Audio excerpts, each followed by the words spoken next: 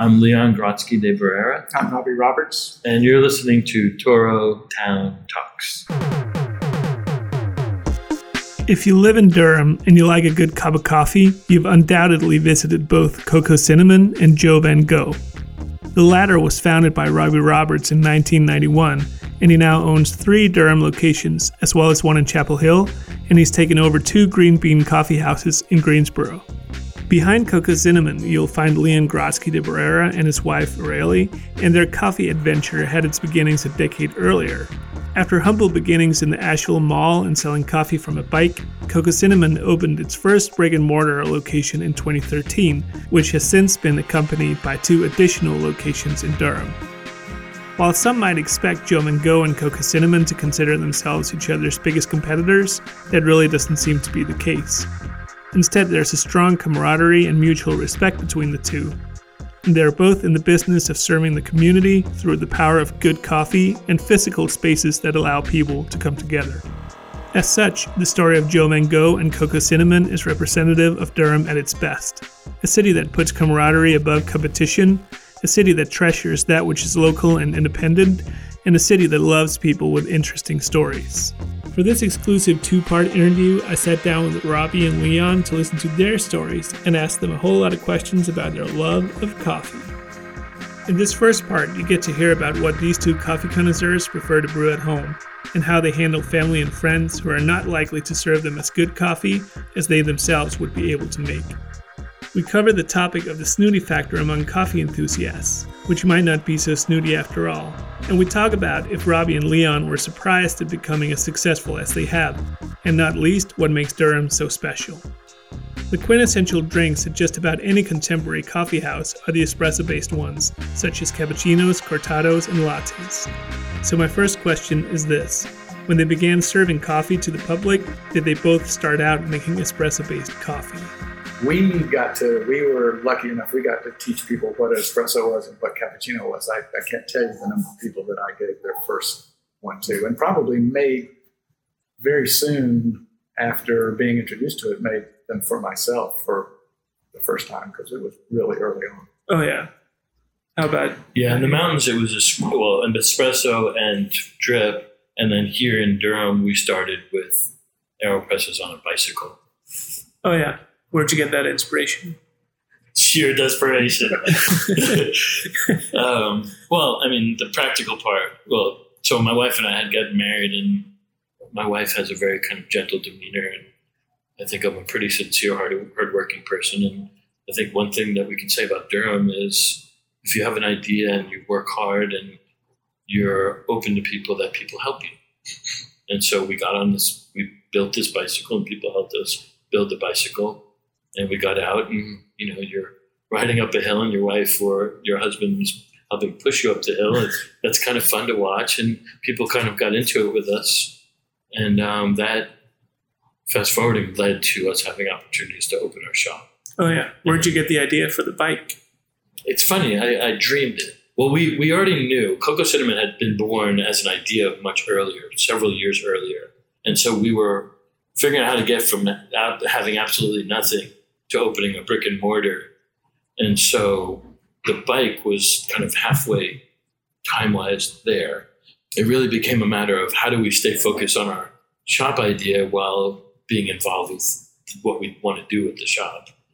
And so one morning during that process, I woke up and said the word bike coffee, as if nobody had ever thought of it. And then there happened to be this I think he still may do it. It's a guy named Espresso Manden, which just means espresso man in Danish, in Copenhagen, who had a really great setup. And of course we wrote him, and we were like the gazillion person who wrote him. He's like, yeah, I consult on that. And we just really worked hard and figured it out. So when you're at home, what's your brew method of choice? AeroPress was for a long, long time. I mean, they're all methods are kind of there. I used to have a single group Chimbley for a long time. It was really big for having it in the house, and I would take it out to do events. Mm-hmm. And I finally got in the age that I dropped it. So I didn't have an espresso machine at all at home for a long time. Do you now? I do. I got a Rocket last year. I got it. I actually got it for my wife for Christmas, but I'm the one that uses it more. So it was kind of a dual Christmas present. But, oh, yeah. So I either have that or an AeroPress usually. Yeah, okay. How about you, Leon? The true answer is we drink so much coffee at work.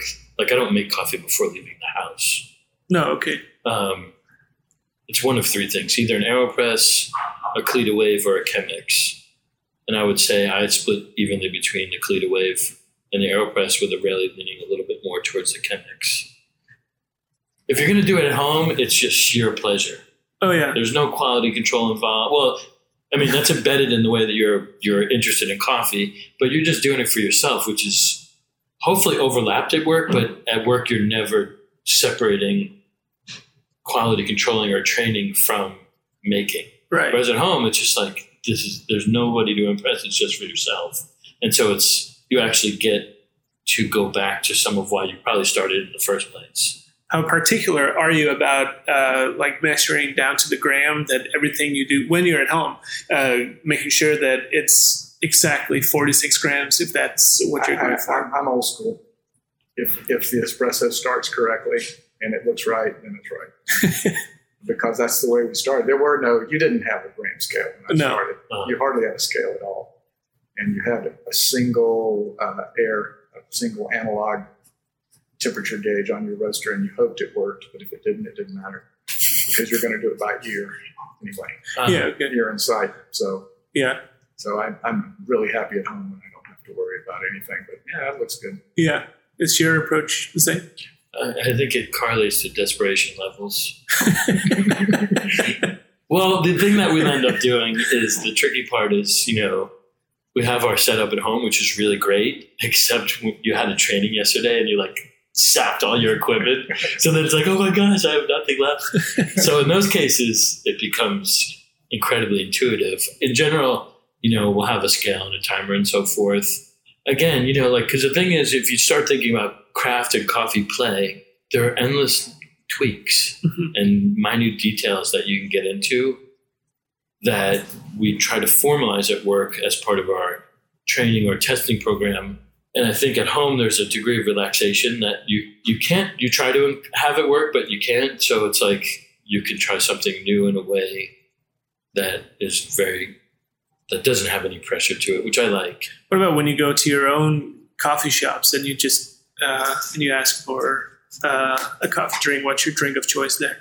I typically just run behind the counter and get something that's being brewed and just see how it is. Yeah, and just a little of that because I'm not going to drink coffee all day. Yeah. So. Yeah, and that's a bit true for me too. And again, it's a challenge because you have the embedded, I need to check on quality. Mm-hmm. People would assume you have very specific preferences. For me, it's much more of also just trying stuff for fun. Oh, yeah. So I'm particularly curious about this one. When you go to a family member's house or a friend's house or something, and they only have really tasteless pre-ground supermarket coffee to offer you, do you still drink it?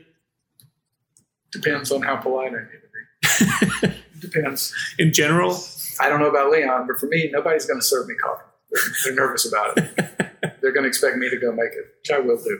Yeah, okay. And I usually bring it. If I'm a guest somewhere, I'll bring some coffee as a gift. So that's almost a non-situation. To what extent is that to make sure that you're getting good coffee? I refuse to answer that question. That's funny. All right. How about you? If you get served what you know full and well is to really pour a cup of coffee at someone's house, what do you do? I don't know. I almost want to flip the question around and talk about driving on the highway at 3 o'clock in the morning when you're about to die, falling asleep. That's when you're really confronted with, I need this. You know what I mean? I was on a plane all night last night, but if it had been 5 o'clock in the morning when I got on the plane, I'll drink the coffee. Yeah, absolutely. And you will put more cream and stuff in it because you kind of have, there's the thing. It's it's this whole question of snooty factor. The truth is, if you drink coffee and you source quality coffee all the time, your palate is different and you will notice it in a way that is different from somebody who hasn't attended to that, But I'll go to Waffle House and drink coffee. If I want a cup of coffee with breakfast, sure. I have noticed that my mother's coffee has gotten better over the years of us having coffee places. Yeah. Everybody, as they get more and more tuned to it and try new things, and if it's well sourced, their taste buds change, and that's where you're confronted with this issue. Oh, yeah. And at the same time, I think it's really important not to be disrespectful to people. Oh, yeah. I totally get what you're saying. But let's say it's someone that you have some leeway with, lack of a better term, and you feel that you can express your honest opinion without truly upsetting someone. Will you, in that situation, let it be known? All context. Yeah. It's all context. Depends. Yeah. You're probably most of the time bringing coffee, or they may expect you to be the one who makes the coffee, which is funny when you're confronted with like a home brewer that you don't really know that wasn't cleaned. I think when we go to people's houses that we like, we generally bring our stuff because they almost expect it, and because you actually have time to have fun with it. Yeah. All right. It's a treat for them. Yeah. Really. They don't want to make coffee for you. No. And then sometimes you don't bring a thing, and it's like, see what happens. Yeah. Do you feel that you have a specific mission when it comes to coffee and owning coffee businesses? That's a challenging question. Yes. On one hand, you have to break it down just to the coffee, and then there's a whole answer. And then there's a question of like, how can our shops and our business be a catalyst both in our community and like how we relate to producers? Is there something that you like to change people's perception on, like such as how coffee's brewed or enjoyed? Coffee houses are a collaboration. You make a first shot at a menu and an idea of what it's going to look like, and then people start using it, and you'll change to meet whatever they're asking for, whether it be your hours, your menu, what you use to serve. It really is a collaboration. Oh yeah, and the places that I like best, you can feel it's a collaboration. And then the places that are more sterile and the customers are being just given, this is how we do it. They just don't have the same feel. Oh, yeah. So when you started at your individual times and you started your businesses, to what extent were you surprised that you became as successful as you did? I feel like I'm still trying to dig myself out every day. It's not. It is coffee, and it's nice, but it's not a huge reward if you're talking economics. But the reward is those places in the community. And the enjoyment of what you're doing. And so if you can make a living and provide some livings, you're probably getting there. But you're not going to get rich, at least not the way I do it. Right. And I wasn't so much referring to the financial aspect, which I don't really have any insight into anyway, but more the fact that you have 6 different locations now and you have 3. So like it's growing, and it has been growing for we are fortunate, years. I think, some places don't make it. So in that sense, we're definitely fortunate. Correct. I agree with that. Yeah, man, but I hesitate because I don't love the idea of business, but if you're in business, you kind of have to be like a shark. You got to be always swimming around looking to grow or to eat or whatever you want to say. Because if you're not, you're going to be moving backwards. Yeah. And so that's just a given at this point. That's what I see. You can't be static. No. Right. There's a side of this industry that spends a lot of time selling to itself, which I've never found to be useful for what we do. All I really care about is our customers. Yeah.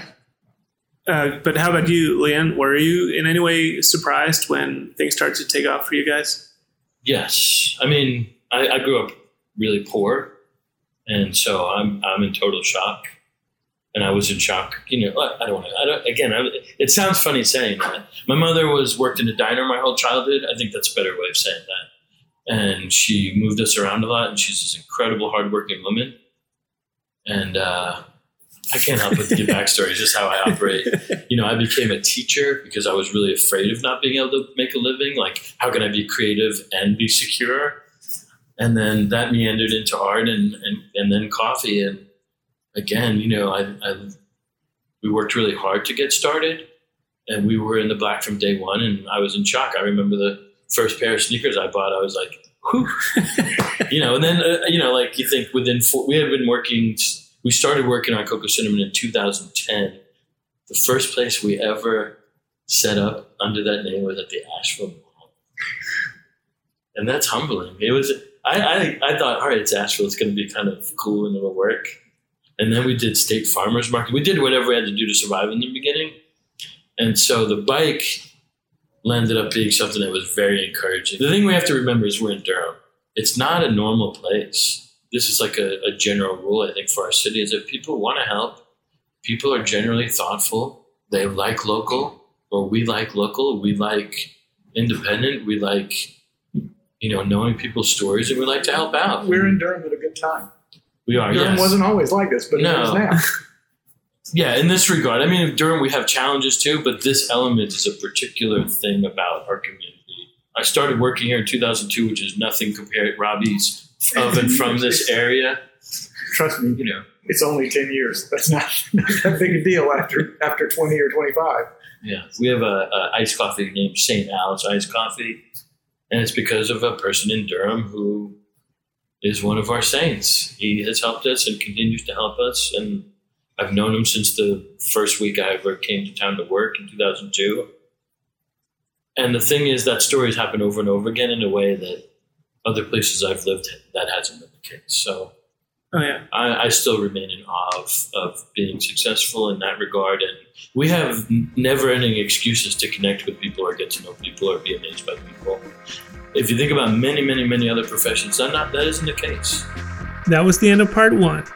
Next week, you'll get to hear part 2, in which Robbie and Leon will share their impressions of each other's businesses and discuss topics such as third wave coffee, Italian espresso culture, and a topic that any coffee aficionado has a strong opinion on: single origin coffee versus blends. My thanks to Robbie and Leon for participating in this interview, to Jason Lytle of Granddaddy for providing the Toratown Talks theme tune, and to you for tuning in. To make sure you catch part 2 of my interview with Robbie and Leon, don't forget to subscribe. Thank you.